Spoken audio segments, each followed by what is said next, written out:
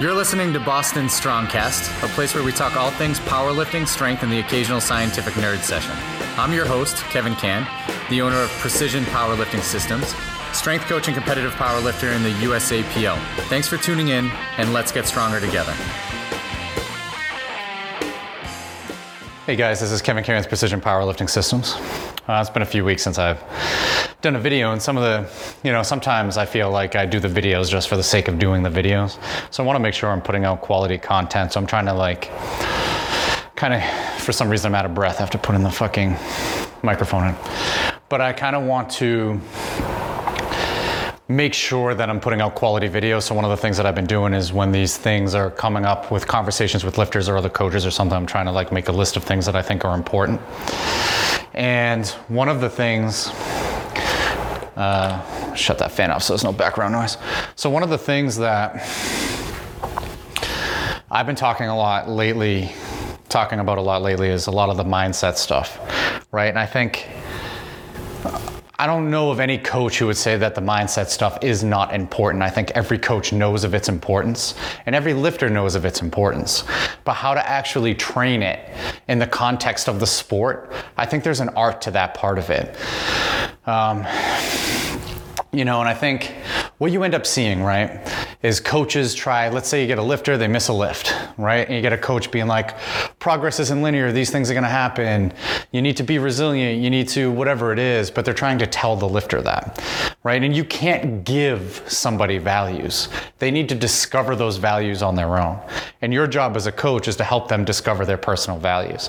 So the individualization of training isn't just manipulating the sets and reps or exercises based off of the individual, but it's going to be a guide and a process to help them discover the values that are important to them and the reasons that they make the choices that they make. Because no matter what, when you make a choice to do something, there are values guiding that choice, whether you're aware of them or not.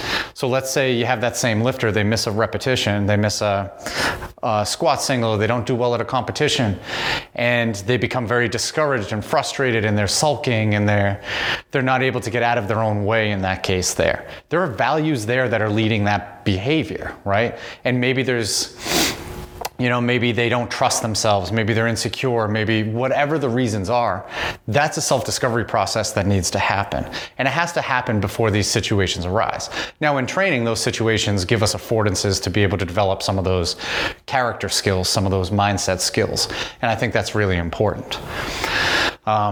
But just like any skill, it has to be practiced continuously in order to get better, right? So one of the things that I realized when I first started coaching, I would say a lot of these process-oriented things, but again, I'm not having my lifters discover them. I'm just telling them, this is how it is. This is what it needs to be. Look, Nick Saban said this, and I was giving them their values and not helping guide their self-discovery of their own personal values.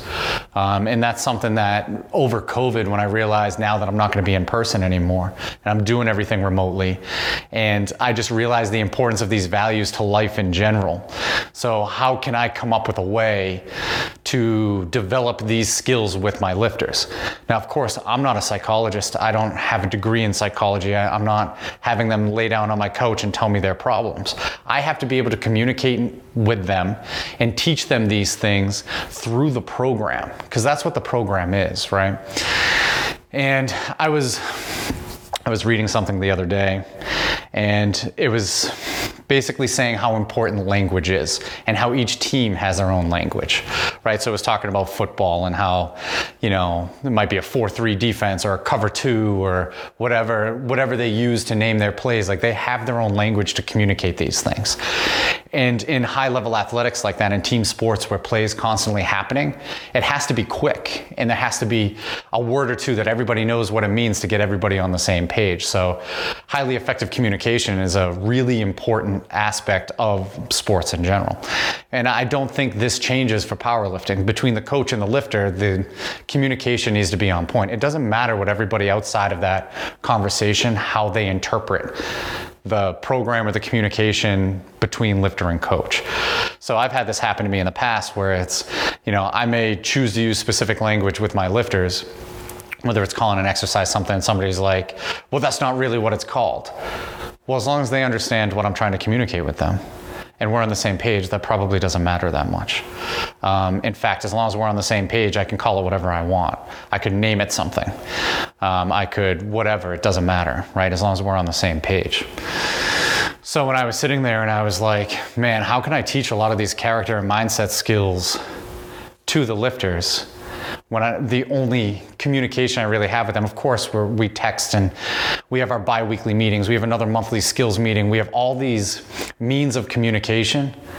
But in terms of like having that effective communication for the sport and how do I get them to develop the skills necessary to improve as lifters and as people, because that's what sports is.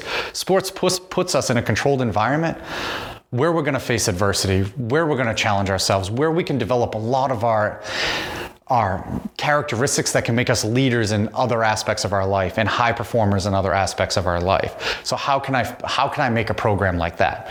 So the first step when I was doing that, so right here, this is something that I wrote because I think it's important, right? So the program is language spoken to the lifter. So the very first thing that I started with was the physiology, right? And because we know that there's a certain amount of work we need to do and a certain means of doing that work for us to get stronger.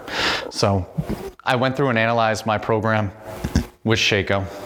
I analyzed when we were doing more submaximal volume stuff, average volumes that I was using for the people that were doing really well and the ones that didn't, and kind of compared them and stuff. And then every time that we've changed our programs, I went back through and here's like, okay, it's going well when we're kind of hitting these volumes, right? So it starts with basic physiology because we can't forget about that, right? But we found out how to get people strong in the 70s, right? And not much has changed, although we like to argue on the internet, like, and I'm going to get into this a little bit more. Maybe we'll get into it now. So whether we should use low RPEs or high RPEs, or at some point that argument just becomes pointless, right? So if we're doing a heavy set of 5 squats, let's say, right? And you'll have people who will argue, oh, you should do doubles in more sets. This is how Shaco set it up. And I don't disagree with his aspects of training or his theories and his programs and stuff, because clearly he was a very highly successful coach. And I utilize a ton of his principles within my programs, even though they may be hard to see at times. But there's probably more of Shaco in my programs than there is of like Westside or anything else. So you might have somebody argue, well, instead of doing a 5x5, you should do a 12x2 or something, right? So the volume's the same, faster reps, higher velocity, whatever, right? But when it comes to, and that's just looking at a physiological question, right? But if you think of doing a hard set of 5 squats, which one is the easiest and which one is the hardest? And at the end of the day, you need to do hard things to give yourself the right to do more hard things. And that's how you challenge yourself consistently. That's where confidence comes from. So if I'm trying to build a confident athlete that challenges themselves and gives me a certain amount of effort in the gym, a heavy set of 5 might be more appropriate, doing a 5x5, like working up to something heavy, whatever it may be. But a heavy set of 5 might be better than breaking it up into a bunch of doubles. For that reason, is because that 5th rep is hard. That's the one that's going to build your character. And at the end of the day, like, yes, there may be physiological reasons why another way may be better, but there's a reason why those things have worked for so many over the years. So do hard things. Now for me, I do have a bias towards singles. That is the sport. Learning how to strain is really important in this sport, right? There's a big difference between a single and even a triple, even though 1 to 3 reps can be considered a max effort, right? The single physiologically is different. Mentally, it's different as well, right? So I like training to have consequences. I want singles in there because it's gonna elicit those anxious feelings, those nervousness feelings, and it's gonna force you to develop tools to be able to handle it. And the more that you encounter these things, the better off it's going to be. Now, of course, we can't just max out all of the time. So there has to be a plan in place to allow for adequate recovery. So we utilize the max effort method. And actually the submax effort and the repetition effort method. Okay, so it's a little different than Westside because we don't really utilize the dynamic effort method like Westside does. Occasionally I will use that if I want a lifter to build some speed within their lifts, but these are raw lifters, and I think raw lifters kind of work better with sub-maximal effort stuff. Also, I have a bias towards sub-maximal effort work over dynamic effort work because of my ties with Shaco. So these are the three things, right? This is basic science and practices. I think it's page 80, somewhere around there. Like, this is basic setup of programs to develop certain physiological measures, right? Max effort method. This is specific to our sport, singles. So if we use variations, so Louis talks about like the law of accommodation. So if we use variations, we can continuously max out. Now, I think trying to max out weekly becomes very difficult. However, what I learned from me taking singles only for an entire year, and also when we were doing more like linear type stuff and really working up to heavy top sets, fatigue doesn't just accumulate in one session. It takes a lot of time to build up. So I think there's appropriate times throughout the year, and we will do this. So phase 3 of our program is max effort squat, max effort bench every week, and then a deadlift max effort actually rotates every other week.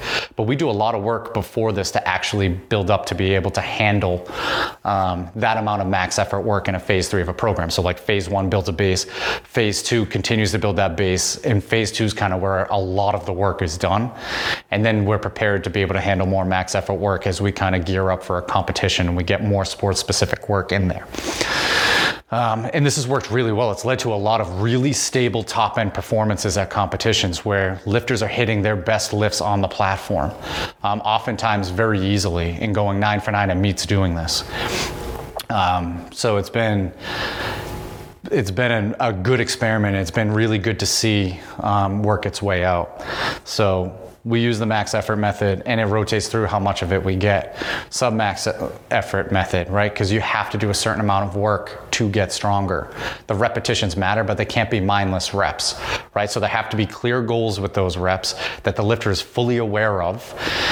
They need to focus on what those clear goals are, and there needs to be immediate feedback. So the immediate feedback can come from the coach, but it can also come from the exercise or both. So that's really important. And then repetition effort method, this is where like our bodybuilding stuff comes in, higher reps,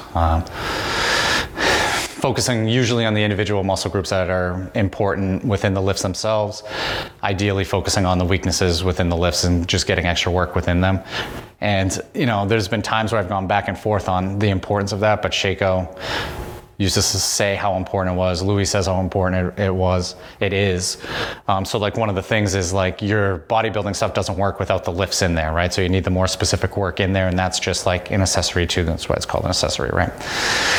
All right, so there's our basic physiological setup. And so from analyzing all the programs, so Shaco's program for me and the programs that I've written over the last 6 years, I realized that we needed 50 to 70 squats and deadlifts per week and bench press per week. So we're getting, let me write that down. Okay, so we'll call it lower body, 50 to 70, and then bench, 50 to 70. All right, so we're getting between 100 and 150 lifts or variations of the lifts every single week. So with the lower body, this is any squat or deadlift variation that we do. I also include good mornings in here. So one of the reasons for that is if there are weaknesses within the lifts and the good mornings are targeting a weakness, it's still a compound barbell movement, and for recovery reasons, I think it just works better, especially with all the max effort work that we do, and our volume's not low. So the fact that we do so much work, just counting the good mornings in here is more of a recovery aspect than anything else. And it's still pretty close to like the lifts themselves. So, it hits the back, the hips, the hamstrings pretty hard. You're using pretty adequate weights and stuff like that. So I do include those in there. So we're getting between 100 and 150 lifts per week. And these are all 70% and greater. So I'm not including the warm-ups like I used to with Shaco. And sometimes though, I'll take, These are just general guidelines. And sometimes I'll take, if we're doing like a 4-inch deficit deadlift, I'm probably not using 70%, I'm probably using 60 to 65%. So we'll make something lighter just because the angles are a lot heavier. And this will always be, so I'll get into like our program and aspects and how it communicates certain things to the lifter. But usually our percentages are either based off of our best comp lift, if we're doing more just like comp lifts as volume work or something, or it's going to be based off of the max effort lift that we did in a previous week. So it's really accurate just because we've done it so often and recent. So with that physiology set up, right? So we got those basic guidelines, and everybody wants to argue which is the best way to do it. But like I said, you just got to train hard, right? And there has to be communication between coach and lifter that makes sense to both, that they're on the same page. And whether you want to do heavy fives, you want to structure more like Shaco, it doesn't matter. As long as you guys are on the same page, you're working hard, you're challenging yourselves, the effort's there. All right, so once I got the physiology down, now it became, okay, how can I teach these character skills? So if you look at the bottom of our pyramid, what I call this, the Strive to Be Great pyramid of PPS, and I did a whole video on that, everything's mindset stuff at the bottom. Because I realized you can't even fix technique if you have the wrong mindset. So like you need to develop those skills to be able to withstand the training first. And then once you understand the purpose of training and you're more mindful, so not doing the perfect rep, which doesn't even exist, but not doing the perfect rep doesn't throw off your next rep, and you're just kind of able to be present, focused, and get everything possible out of training. So now with all the physiology there, I had to think in my head, okay, how can I structure this in a way that communicates these ideals? So if you look at the pyramid, how can I get them to develop these skills within this pyramid through the language of the program itself? Because my words, they don't mean anything to them, right? Because I can't give them values. They need to discover these values. So for example, let's take something like technique. So for 6 years, I've told every one of my lifters how important technique is. But a lot of them will see people lifting a ton of weight with less than ideal technique, and they'll just be like, fuck it, or it gets too hard, and they're like, well, I don't want to focus, I just want to lift the weights. And it became very, very hard to try to communicate the idea of the importance of technique. Again, that's a value of mine that I think you need to have. You need to manipulate leverages to the best of your ability and train the shit out of those angles and really strengthen those areas. But I can't just say that to a lifter and then be like, got it, that's what I'm gonna do. I need to communicate this through the language of the program itself. So week 1, we hit a max effort lift, and here we leave 5 to 10 pounds on the bar, okay? So it's not a true max, right? Think of it as a hard second, easy third, right? And this will be a new variation. This is week 1, first time they've had this variation, right? Then week 2, we might get 70% last week, 5 by 5, okay? So after their week 1 max effort, week 2, they'll use the same variation. They'll take, let's say, 70% of that variation, and we'll do a 5 by 5. So because there's a volume of work I need at 70% or greater, putting 25 reps here gets me halfway there. If I do the same with the deadlift, there's 50. But usually in this week, there'll be good mornings and other things in there that gets us on the upper end of volume. So week 2 is going to be a much higher volume week than week 1. So everything kind of averages out over time to hit these kind of baseline volume numbers that we're kind of looking for. On this day here, they'll have something to work on, right? Because doing a variation for the first time, even if it's not the first time you've ever done it, having not done it in a while, it's gonna be a little rusty. So it's gonna be like, okay, I gotta work on this one aspect. I'm gonna focus on that one part for all 25 of these reps and really kind of get it locked in. And then week 3, we hit the max effort again. Except this time we add 5 pounds from week 1. So we're trying to PR what we hit on week 1. So what this communicates to the lifter is we get a variation, leave 5 to 10 pounds. We work on a certain technical aspect, we're rewarded with a PR. So this communicates the importance of technique. We do something, there's something breaking down. I'm gonna work hard at that one thing this week and I'm gonna add 5 pounds to it. Of course, a comp lift is not gonna work like that, right? But these variations that are awkward, it encourages this. And every block we do the same thing over and over and over. It teaches these skills, right? But it teaches the importance of technique, right? If I can figure this out, boom, this is telling me technique's important. One of the other aspects that I've always run into was the ability to make good training decisions. Lifters are 100% going to go off program at times. So you need to have a plan in place, but also you need to teach them when that's appropriate and when it's not. And again, your words, of course you have these conversations with the lifters, but the program's going to communicate this far better than you, because you have a certain value that you're putting on training skill and you have a certain idea of what that looks like, right? And you can tell them till you're blue in the face that it needs to be done a certain way, but they need to discover these values for themselves. So for me, I know they're gonna go off program, but max effort allows them to choose the weight they put on the bar. So one, that teaches accountability too. I didn't put the weight on the bar. You made the decision to put it on there, right? So they have nobody to blame but themselves for a lack of their performance or whatever under those circumstances. So if they're the type who gets really aggravated week one or they are chasing numbers and they put too much weight on the bar week one, week two is heavier than it probably should be. Fatigue's accumulating, right? Because fatigue doesn't just necessarily build up in one day. Of course it does. There's acute and chronic aspects to it. But as we go through this program, every week, fatigue's just building, right? Too heavy makes this heavier. Now they're tired and there's nowhere to go.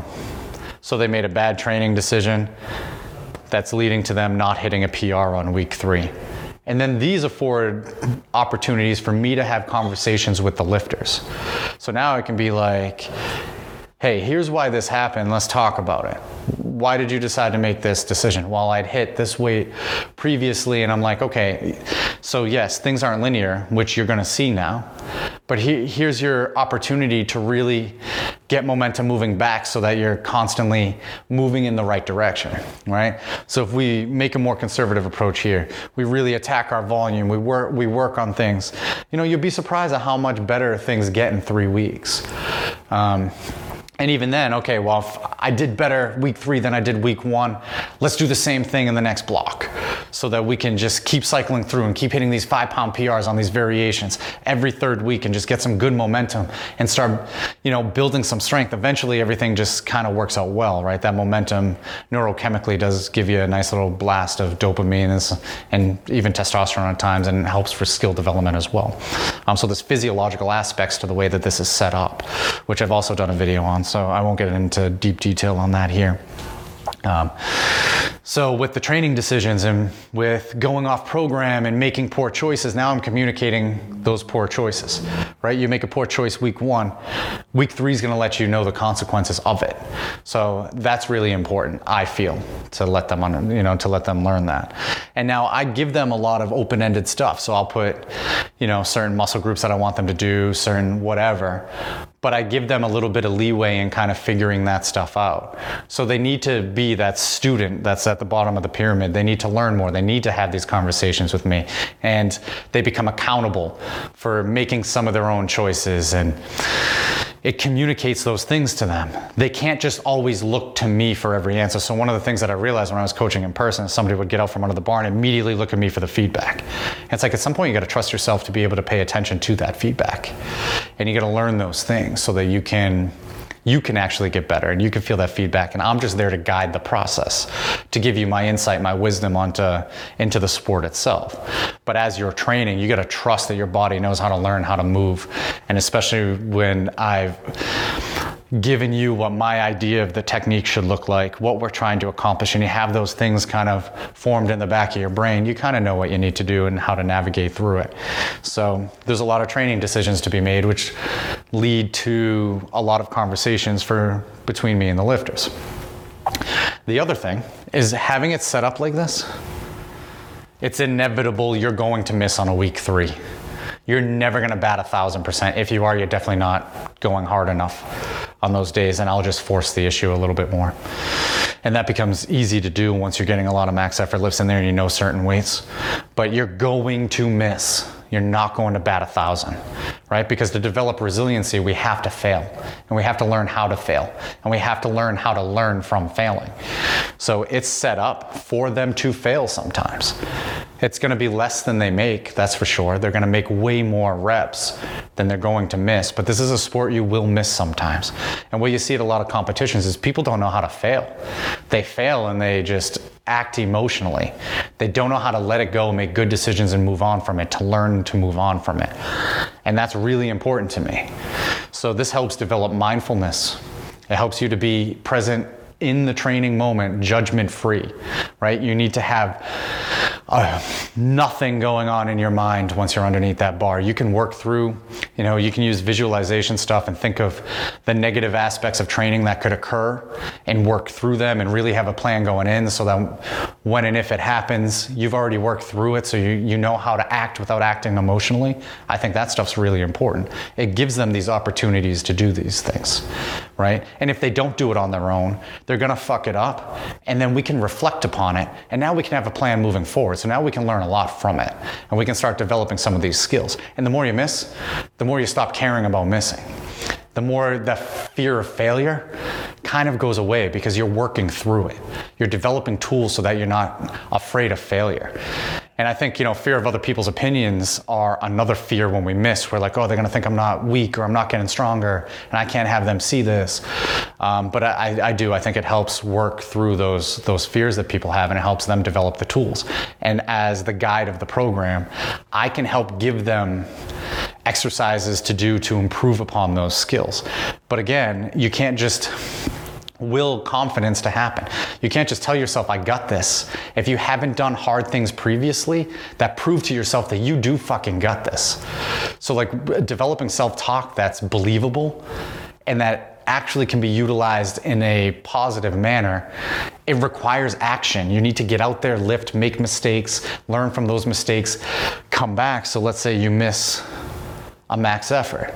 Well, then you get an opportunity in the next block to come back and to hit one. All right, so I was able to regroup. I hit more weight on this one than I did in the last one. I'm starting to get this, right? Like those types of things, I think people mistake doing reps for developing confidence because there has to be consequences in training. And it has to challenge you. It has to make you a little bit nervous in order for you to develop those skills. It can't just be mindless reps. And a lot of programs are so, the computers are so like, oh, we got to do this many sets, this many reps, this intensity because our acute chronic work ratio or whatever people are using these days. That stuff doesn't work because it is so reductionist to the human experience. At the end of the day, there is a human underneath that bar, and that human is a wicked problem. High performance is also a wicked problem. So you have two wicked problems you're trying to help navigate, to solve at the same time. And there's no algorithm that's going to help you do that. Yeah, of course, load management is important. We've been doing this, we knew this in the 70s. So that's why my volume stays stable. Is because all of a sudden, if the recovery starts to fall off, but my volume's been the same, hey, what's going on? We need to make sure we're still sleeping, we're getting our hydration, let's figure this stuff out. I don't tend to adjust the volumes much in terms of number of lifts for my lifters. Obviously, if they're going to get hurt and they can't handle the workload, of course I'm going to. But that becomes a conversation. Why can't you do the work that's necessary of you to do, that you've done previously? So where have things happened between here and there that, we need to get ahead of? And I think this is where the coaching process comes in, right? So we use a lot of stable volumes. Your, tonnage is going to increase as your 1RMs increase. And obviously, if your max effort lifts are going up every week, the rep work's gonna go up. So the volume in terms of total tonnage and the weights being used and stuff is going to be individualized based off of your individual performance on a week-to-week basis. So it's going to adjust itself naturally. So it takes into consideration the typical fluctuations that a lifter is going to have within their lifts. But then it also will highlight to me that there's some things we need to work on and a conversation we need to have to be able to get in front of this stuff so that we can continue to train hard and keep getting you the progress that that you want to work towards. So another reason why I like the max effort stuff too is it forces a lifter to challenge themselves. It's anybody can just take a certain percentage and run sets and reps, right? But to actually be accountable enough to be scared and still put that weight on the bar and to have to figure out how to attack that weight. And then to afterwards, let's say somebody misses and it's like, and I'm talking to them, I'm like, walk me through your self-talk from the time you put that weight on the bar to the time that you got stapled underneath that weight. And people will be like, oh man, I was really nervous. I was overthinking it under the bar. I was saying these things to myself and I tried to talk myself out of it, but I just didn't believe it. All right, we got something to work with here. Here's what we're gonna do to start developing some of this confidence that we need to develop to be underneath the bar.